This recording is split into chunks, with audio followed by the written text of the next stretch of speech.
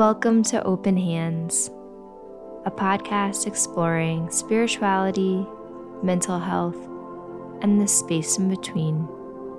I'm your host and fellow wanderer, Sarah Nickerson. This week, our guest is my good friend Joel, who I've known since high school. He shares his experiences around growing up Jewish and how his religious and spiritual beliefs have changed over time. Thanks for being here.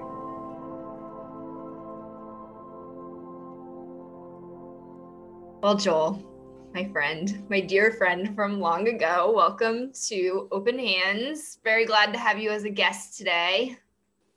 Thanks for having me, Sarah. Yeah. So I know you from high school. We went to high school together. We were in band together and we were close friends, probably what was it? Like freshman year, sophomore year? I can't remember. Probably freshman and sophomore year. When I was still in band. And then we kind of lost touch until like a year ago or 2 years ago now, when I had a dream about you where we were in the apocalypse together. And so I thought, I'm going to reach out to Joel. Haven't talked to him in 15 years. And now we talk all the time and are the greatest of friends. So that's how I know you. But however you'd like to introduce yourself, go ahead. I'm Joel Sefi Glazer. I live in Philadelphia. I play the piano and I make music. Cool. And teach piano as a job. What kind of music do you make?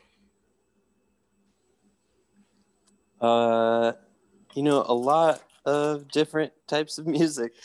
A lot. Yeah, I mean, I studied jazz and I've played classical music since I was 4. And I record music that's really trippy, maybe is a good way to, maybe another way to describe it is like magical. It is magical. That's how I would describe it. Yeah, I am like an aspiring wizard of music, and I have a solo project called Sefi, and I'm in a band called Sunstep. Nice. And I do things with my music friends sometimes. Like concerts? Like what kind of things? Like collaborations. And we go for walks in the park. Yeah, I mean, that's true too. That's how it goes. Nice. Well, what has your pandemic been like? What's been the highlights? What's been the lowlights? What's been the lights? Well, the lowest light that I feel, the biggest shadow that I feel is not being able to go see live music. Because that was like a real thing that, a surefire way to have something to look forward to. Yeah, and connect in that way. And in general, I am feeling a bit stir crazy and cooped up. I used to do things. Now I do no things. Now I don't do much. I cook and I make ice cream and I play the piano and I have video games now. That's been a new thing. I got a video game. Got into the gaming world. It's just out of sheer boredom. I've seen a lot of movies. That's been pretty nice. What's been the best movie you saw? Oh, dang. I don't know. Semi-best movie. What's a movie you saw? I went through a horror kick right at the start because I think me and my pals were like, whoever I was caught up with, we were like trying to find something scarier than the reality around us. And my special lady friend and I watched a bunch of horror movies that were, some of them were pretty good, like interesting, and like definitely in terms of art that stays with you. Yeah, like Hereditary was creepy and messed up, and it I don't think I can see it. We went through it like all. Yeah, I'm scared of it. It's a little rough. We watched the that dude's other movies first, or Midsummer. That was kind of messed up too. And we watched The Babadook and The Wicker Man and Texas Chainsaw Massacre. All these horror movies that I had never seen because I don't know, it's just not really my style. Yeah. So I'm branching out. I'm trying new things. Whatever. It's a good hobby. Out there, I'm also willing to try. I am a big fan of this one that I just watched. I can't remember if I told you about it, but it's called The Happiness of Vakakoris. And it's a horror comedy musical. Oh. It's a little long, but I give it 7 bags of popcorn. That's how we rate things among my roommates. That's a good 7 amount. out of 10. 7 bags of regular popcorn, or is it like cheesy popcorn or spicy popcorn? Just regular popcorn. Regular, yeah. Maybe butter. A little bit of butter. That's a good hobby. If someone was like, "Hey, what's your hobby?" and I was like, being scared, I'd want to know more. I like that. Just like that. Yeah, I mean, like, there are people who try to find haunted places, and I don't know. That's not exactly a hobby of mine, is like being scared. But in a movie, it's just, it's a little more fun. It's a little more, how fucked up can a movie really make you, Oh, no, man. Am I allowed to say fuck? Yeah, you can say whatever you want. This is not a PG podcast. Whenever I curse, I'm just going to make an echo too. So it'll just be like, fuck, fuck, fuck, fuck. So, you, I mean, obviously, here on Open Hands, we talk about spirituality, mental health, and you grew up Jewish and then kind of transitioned into a different space. Do you want to talk about that? I can point to like a moment in my life when my whole belief in God really, like the first time I really questioned it was when George Bush got reelected. And in part because I had like prayed so much against that. And I don't think that it's cool to just like expect things from your God, but also I felt ridiculous for having put effort in a way that showed no tangible sign of, affecting reality. Yeah. Did that mean, did you then just believe that God didn't exist, or was it more of like, this particular God doesn't exist? Like, what was that like for you? Well, that was like at least opening the door to agnosticism, acknowledging that it's really hard to know. And I mean, I think, I just have not experienced a thing in my life that, I feel like some people experience something messed up enough that their fear-driven God stuff. I never really had that fear-driven God stuff. But I don't know. It wasn't so bad. It just made me feel like a little bit resentful of all the religious activities, which I think like it's kind of a shame because in Judaism some of that stuff is like pretty beautiful, or maybe slightly like mystical, and some of the ways that I feel about other things are the ways that some Jews feel when they're praying and doing Jew stuff. But that's not really, I don't really feel that anymore. Did you grow up in a pretty I don't know traditional if I ever did. Jewish household, or like what was your experience with Judaism like growing up? Yeah, I mean, when I was a young one living in Columbus, Ohio, like we went to a conservative synagogue that was like, that felt kind of real. And I guess I only say that compared to where we ended up when we moved to Williamsburg, Virginia, which was like inside of a suburban looking house. Yeah. In like close to Colonial Williamsburg, like basically on the campus of William and Mary, where, you know, if 5 people showed up, that might be a good turnout. And it was super liberal and not really concerned with adhering strictly to tradition or anything. My dad was kind of outraged and hated it for a long time, and then like grew to accept it. And the rabbi there, Sylvia Skolnick, she's cool, she's fine. She's kind of hippy dippy stuff. Yeah. And that's pretty agreeable. Was your mom the same way, or was she also more open to it? No, my mom was a little more. My mom could get into it. She could get into it.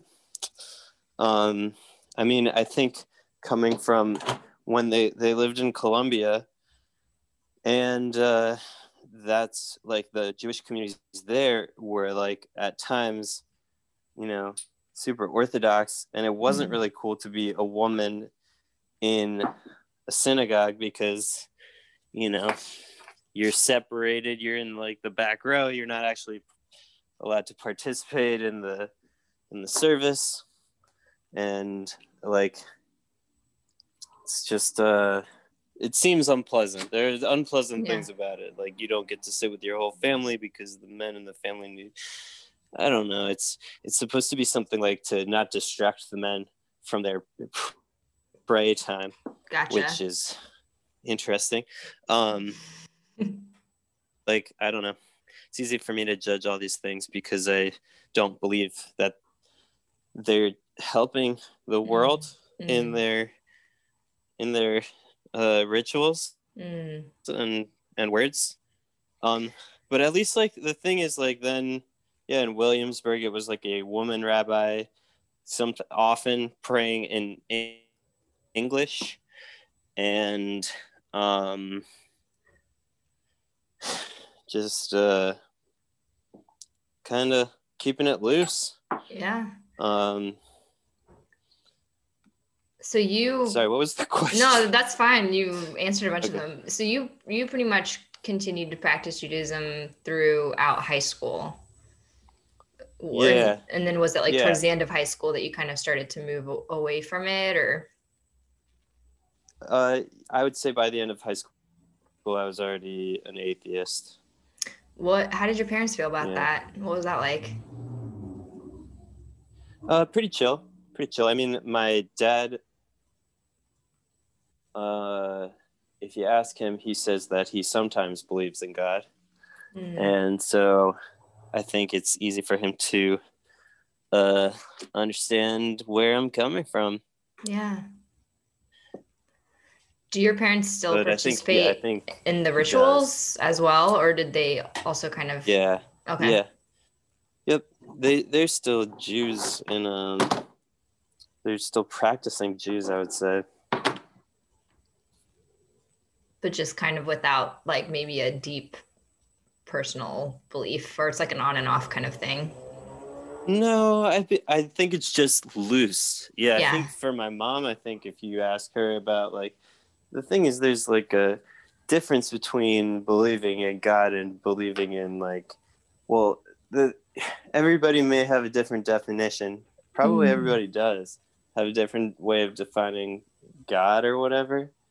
And if you get loose enough, you know, you might be able to get me to say that I believe in God, but you have to get so loose that it's nothing like, it's definitely not the Jewish God. Right. Yeah. It's definitely not like, I don't know. There's just like I can acknowledge like spirituality stuff in a way that just, as long as it doesn't have to do with this like conventional God idea. Yeah, like not with the kind of maybe some of the more major religions of the world would offer as who God is. It's more of, like you're saying, you're holding like more space for the possibilities of what God could be. Yeah, I mean, and it's also like I don't care, so it doesn't matter. Yeah, like I don't think that there's a God worth praying to. You know, I think it's just if you want to get into the loosest definitions of God, like acknowledging some sort of force that exists in the universe, like that's vague enough that how could I deny it? You know. It means very little. Yeah. Well, and that's something that you and I talk a lot about because I also come from a very religious upbringing, and I still incorporate a lot of different pieces of spirituality into my life. And one of the things that we talk a lot about sometimes is sort of your belief in nihilism. And I'd love to hear more about for you how that kind of maybe differs from being agnostic, is the same, unrelated.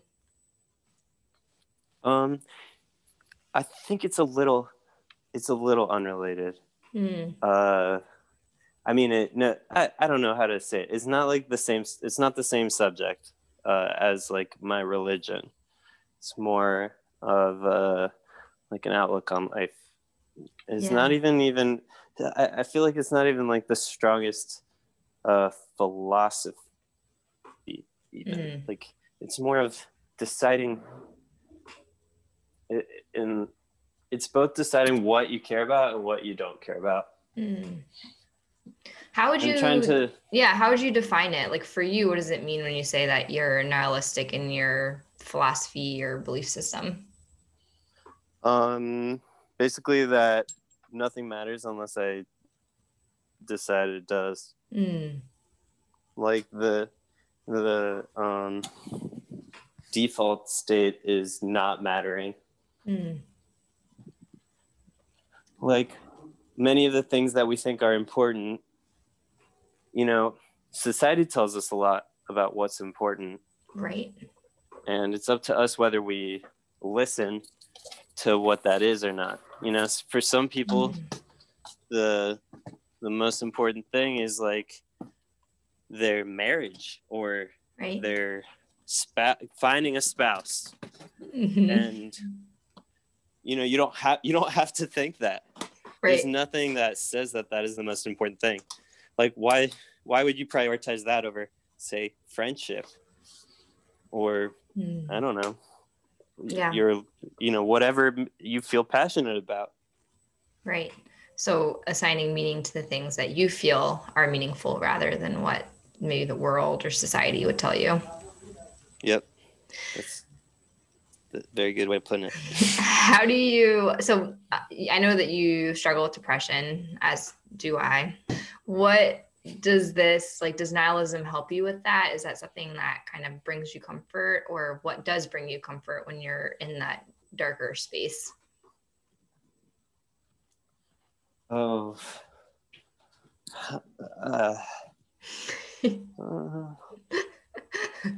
could be anything, could be nothing. I mean, or does it even matter? Like, is it I want to say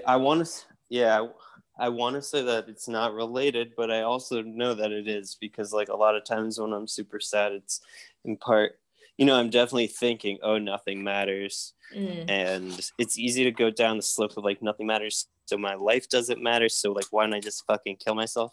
Right. Or, you know, some negative thoughts about, you know, like I know. self-esteem. Yeah. Self-esteem is like a thing for when you're sad. Like if you feel like you have no tambourine. If you have no value at all. So yeah, I don't know. It definitely it doesn't help necessarily, except on the flip side of things where, like, you know, if you're really if you're really that down, then like infinity, it like this. Sometimes I think about suicide, and like the thing is, there's always some activity I would want to do before I die. I gotta get my bucket list shit, and there's a way that like that's kind of related to nihilism.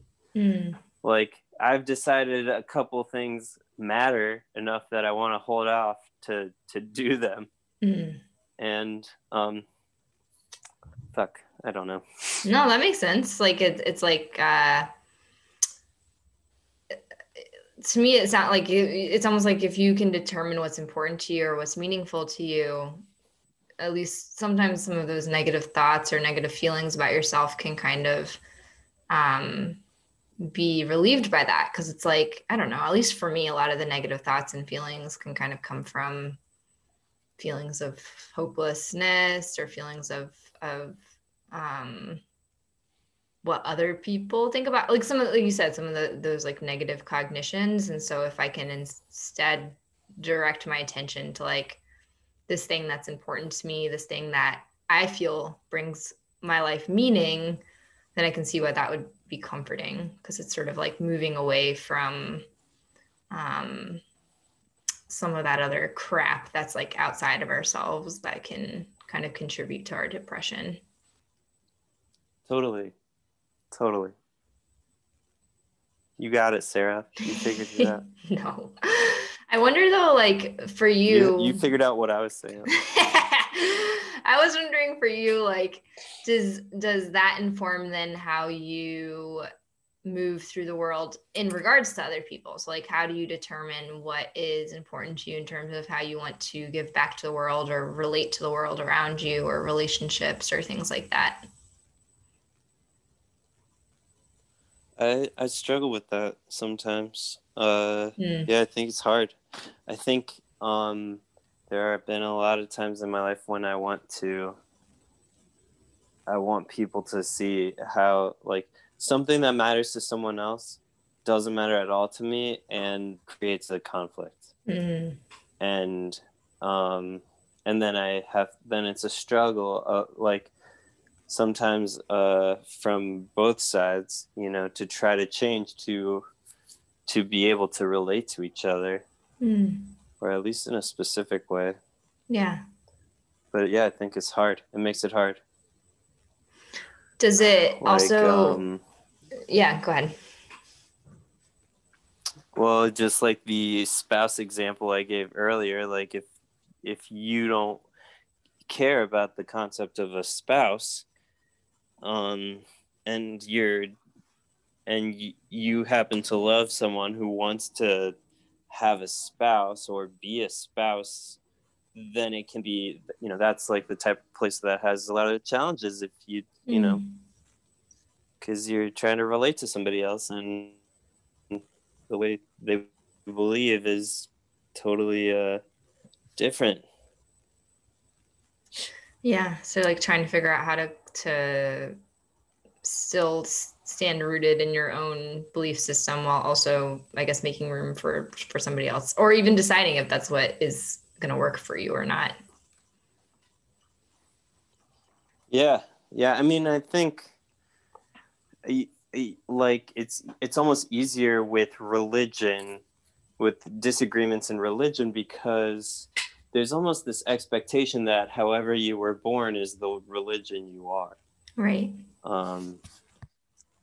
Like whoever your parents were have predetermined what you're like. I don't know too many people whose parents were like, these are all the religions you get to pick. Right. Are you glad? I think if I had to pick, yeah, I would go Baha'i, but I'm not positive. Are you glad for your religious upbringing? Like, do you feel like it's something that has positively shaped you, or do you feel like indifferent towards it, or how do you feel about it? I have mixed feelings about it. Yeah. I'm not like ashamed to be Jewish. I think it's like it was weird for me because I lived in a place where it was I was a minority and still kind of, white looking. But like the same kind of mean shit that happens to minorities, like that stuff happened to me or my sister, right. or I don't know about my younger sister, but you know, for sure people said shit to us, and it was like normal, and it didn't, you know, it coming from a place that had more Jews, it was weird, you know, because nobody up until second grade, nobody would think like it mattered at all if I was a Jew. Right. So like, yeah, and in a way, like being harassed for some part of your identity kind of like maybe makes you, at least for me, it maybe like made me hold on to it a little harder because I had been like victimized in a way based on that. But it also makes you resent shit. Yeah. Like I don't know, I didn't choose to be Jewish.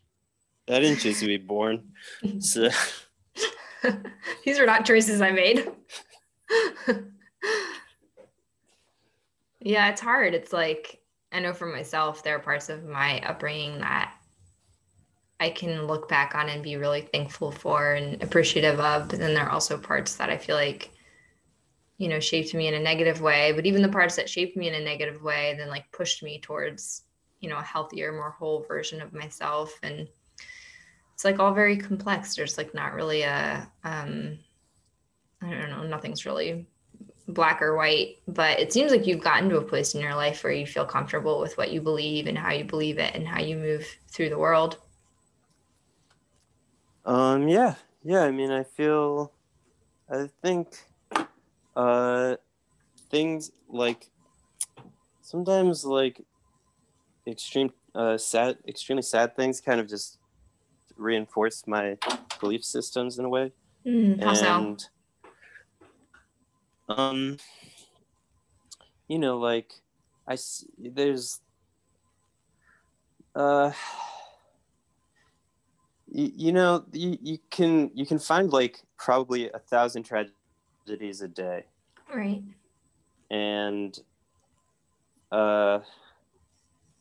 you can also probably find 1,000 things that seem like miracles, and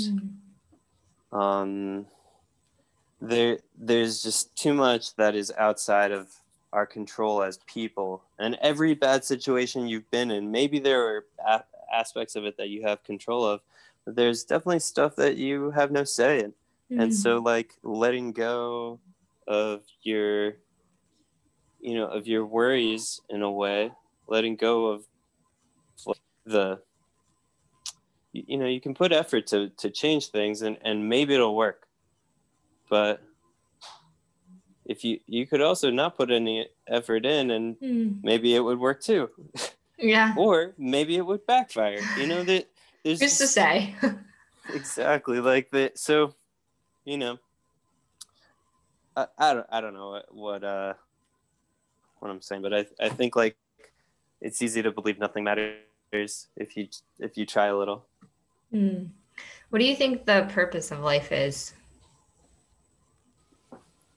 I don't believe there's a purpose of life. It's just for I think here. it's like probably like a cool hang. Pretty chill hang. Good session.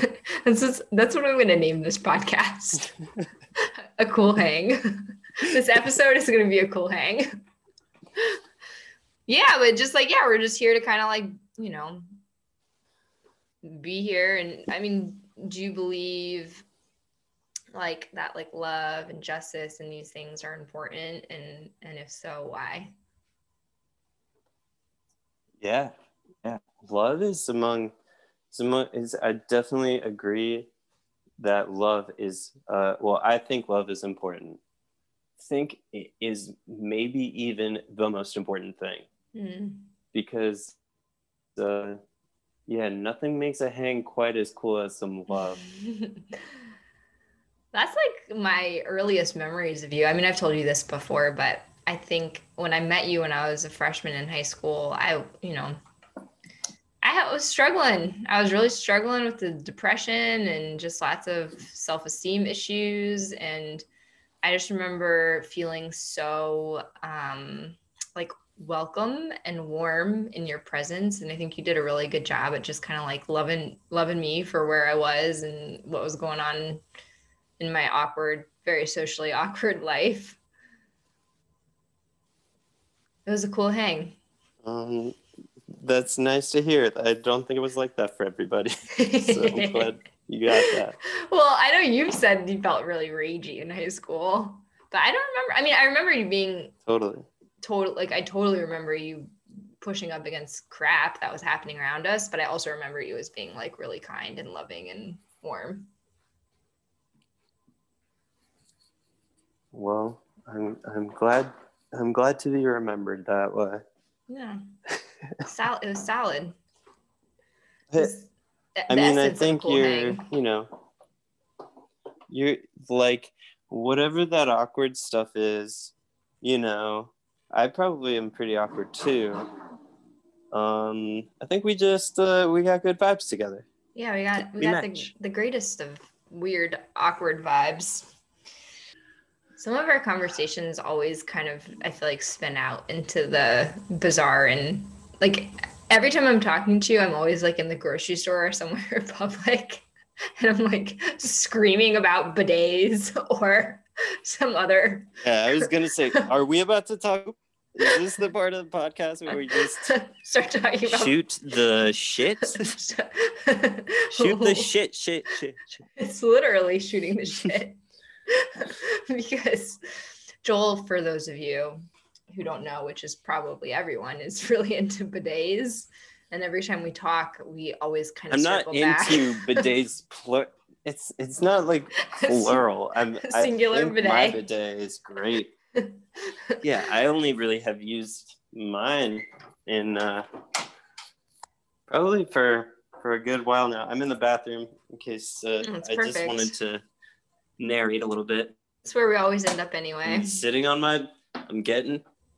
down and spray it out, okay? A little bit. Well, here we are. I want one. I gotta wait. I'm gonna. And every time I poop, I think of you. Bidet? That's like a high compliment, I think. I'm gonna get you one. I'm getting you one for your birthday. Yes. Or maybe I'll just get it for you right now. We're both. Because I don't believe like dates and time matter. Only just that we're both Aries, and that's important. Yeah. I think time is a delusion and an illusion. It's a diluted illusion. I'm bidet now. Bidet away.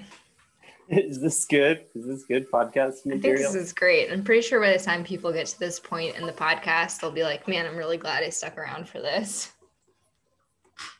I hope so. The worst part about the bidet, though, is that your butt is wet afterwards. I actually always wanted to ask you, like, then what do you do? Do you wipe it with something? I kind of just like pat a water TP on there and then let it rip. You don't want to wipe the TP because then it's gonna get all little bits of toilet paper stuck to your butt. Your ass, yeah. It's not great. There's nothing worse than toilet paper remnants in your nether regions. It's like unpleasant, unsanitary. Well, there are a bunch of worse things than that. Come on. I had a student when the toilet paper, shortage was happening. I had her on my other podcast at the school, and I was like, well, yeah, what do you think about that? And she was like, you got a shower? You just jump in there, rinse your butt off. She was like, it's not a problem. She was like, you don't need toilet paper. You can use other things. Like, that's true. I guess we do all have a giant bidet. It's called a shower head. You could use it that way. Yeah, I mean the angles can, unless you have a handheld, the angles can be a little tricky. Oh man, good times. Because you want that low angle. You want that low shot. I want to know. I've never used a bidet. Ever. Never ever in my life have I used one. Is the water cold? Is it warm? Can you set the setting? Yeah, mine is cold, unfortunately. I think you can set the setting. I didn't get the fanciest bidet. I'm not that fancy. Come on. Yeah. Not that fancy. It's good though, right? It's good for the environment. On eBay. Sarah, I'm gonna get It's okay. I don't know. Here I'm on eBay. I'm gonna type in. You're gonna get me a used bidet? No. It's gonna be brand new. Okay. I mean, that's fine if you also want to get a recycled bidet. I bet I could make my own bidet. Okay, this one it says it's the premium version. Wow. I didn't know so this one has a temperature control. Sick. Yeah, it's a little pricey. How does that work? It is a little pricey, but I think you're worth it, dude. I think if you think about it, life is kind of like a bidet. Shit happens. Wow. And then the bidet sprays it away. It's sort of similar to nihilism, don't you think? Yep. Yes. I think maybe I'll name the podcast the bidet, a cool hang. Sarah, do you think, I don't even know, like the thing is with the fancier bidet, I think you need a hot water hookup to your toilet. Yeah, I don't know if I have that. I mean, I don't know if you have that either. It's okay. I'll look up. You just let me know, and then You'll send me your address. You'll send me your address after we're done talking. Yeah. I'll send it to you, and then we can. So I can mail you this tushy. Regularly, when we talk on the phone, we often talk on the phone when we're on the toilet anyway. So now we can bidet. Yeah. Together while we're on the phone. It's a really special experience. I look forward to that. I do too. That's gonna be really fun. It's kind of like having tea with somebody, but it's like you're bideting with someone, and you know that both of you are gonna leave feeling satisfied and clean. Indeed. A cool hang. Everybody leaves happy. Empty. Everybody leaves empty. Well, on that note, I'm really glad to have had you on here today. I'm glad to have been had on here. It's been a cool hang, and I'm really glad that we reconnected after 15 years of silence. And I'm super thankful for you and for the ways that we think so differently. I think you always kind of help me to chill the fuck out about things whenever I'm like, this matters so much. And you're like, no, it doesn't, Sarah, let it go. And that's good. It's good for me. So I love you, friend. Well, I love you too. And it's like, it's been good to know you this time. It's been a cool hang. That's right. We've been friends now for... Cool hang, Sarah. It's been, I guess it's like 15 years, 16 years since we were youths. 16 years and 1 day. Yes, 2 days. To the day. I got the app on my phone. How long have you known Sarah? How long? It's a very specific app. You can download it on where you can find my Sarah. Most apps. All right. Love ya. Love ya.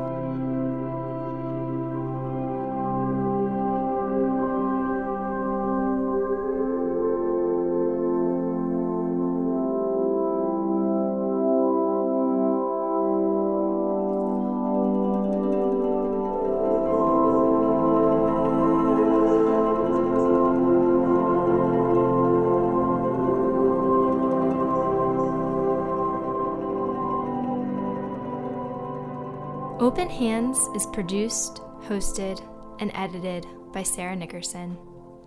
Theme music is by Sleeping at Last.